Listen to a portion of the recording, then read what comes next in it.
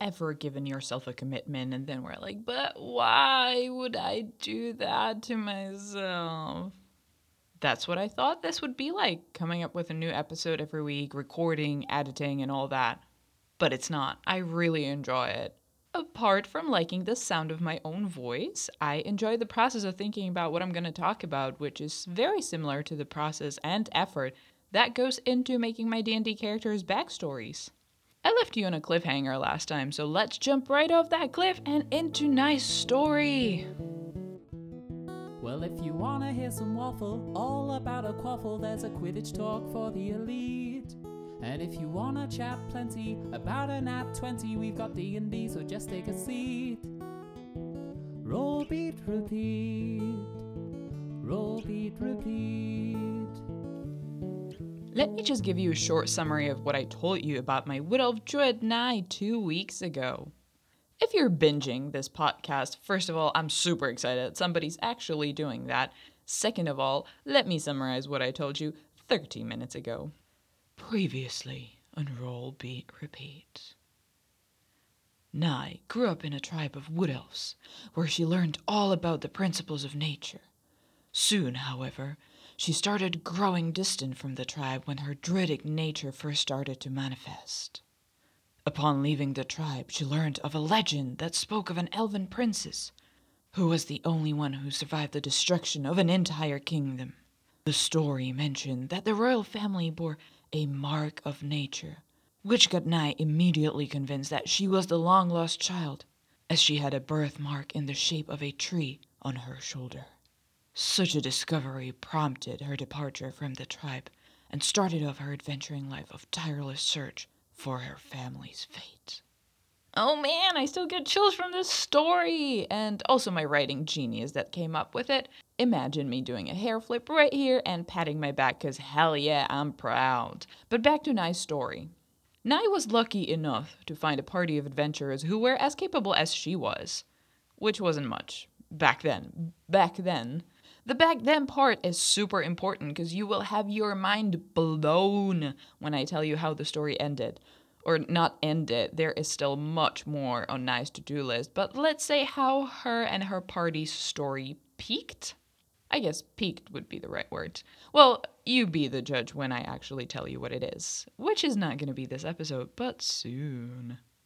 Let me briefly introduce the party, because I will try and convince my friends to come on the show and explore their characters' backstory and motivations and bonds and ideals and all that.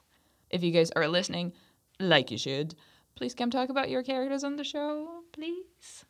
So let's get into it. I get to start with Nye's best buddy, the guy that doesn't run on gold pieces and treasure, but on ball bearings. Medak Galen, the half-orc ranger. In his own words, the one with a heart of gold and a mother of all daddy issues.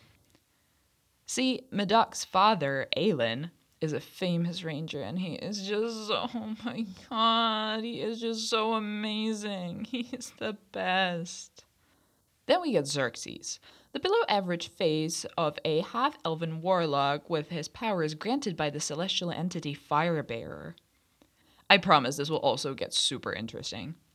Another crucial part of the party is Felix, the wizard who is sometimes alarmingly obsessed with dragons and really just wants to befriend one of them.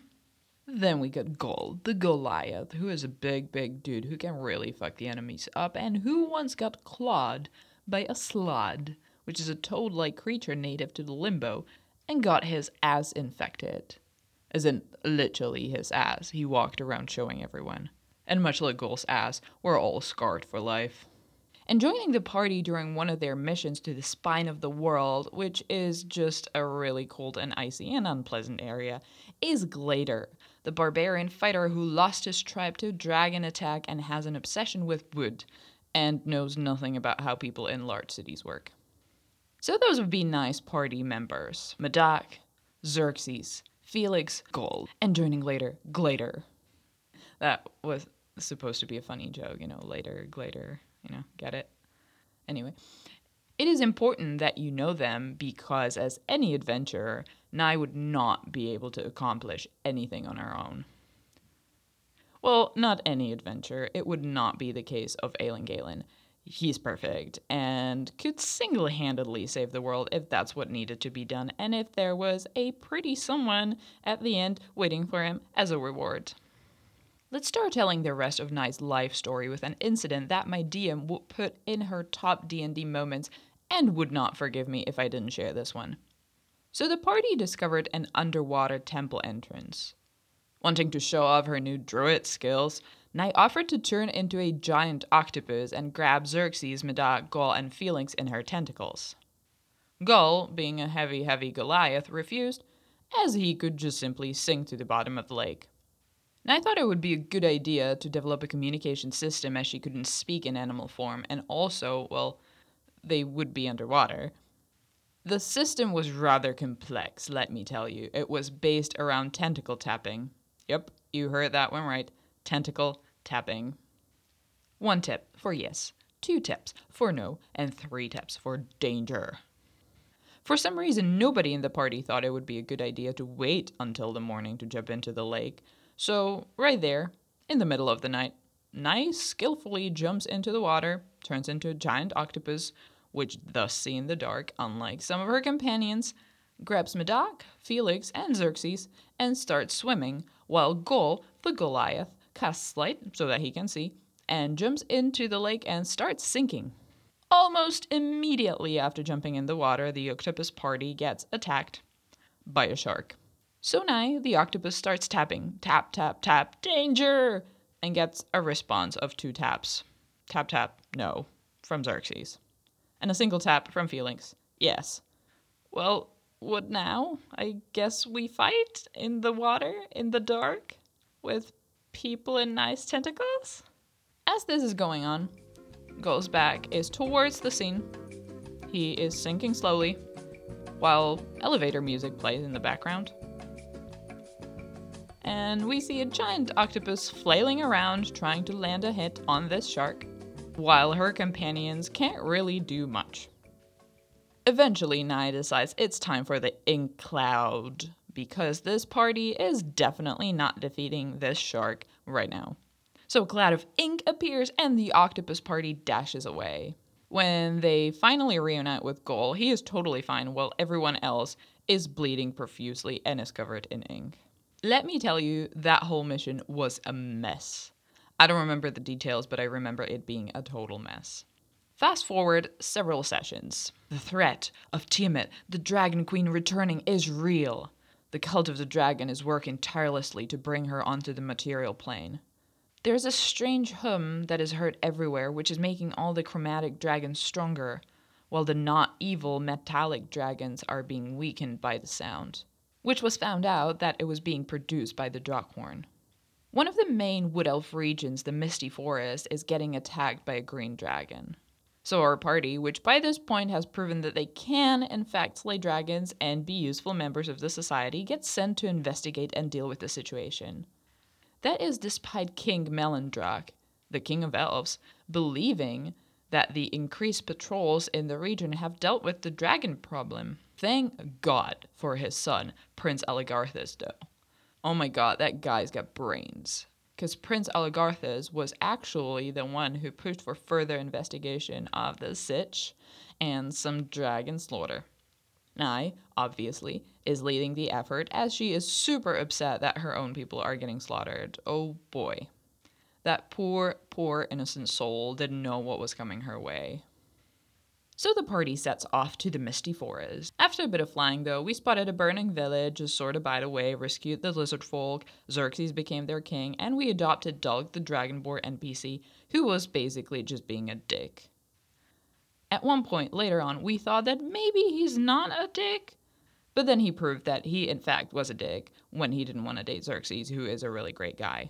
The message of the last few sentences may not have been clear. The NPC, called Dulk, is a dick. So yeah, burning village, Xerxes becomes king, we get Dulk, the dick NPC. We finally make it to the Misty Forest, where Nai almost broke down seeing the destruction the dragon has brought upon the land. That was strike one for her. We decided to investigate what was going on because something smelled fishy. And not literally this time. No sharks fighting an octopus. But the investigation was cut short because a bear attacked the village. Nye usually tries to talk animals out of attacking because she can do that now. She has a magical item that lets her do that thanks to my amazing DM who homebrewed the item for me. Or not for me, but for Nye. Same thing, really. So this bear attacks and Nye tries talking to it, but she can't.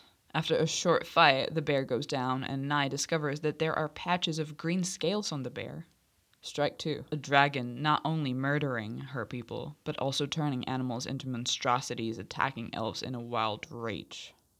Eventually, it turns out that the village warden is a bit of a dick.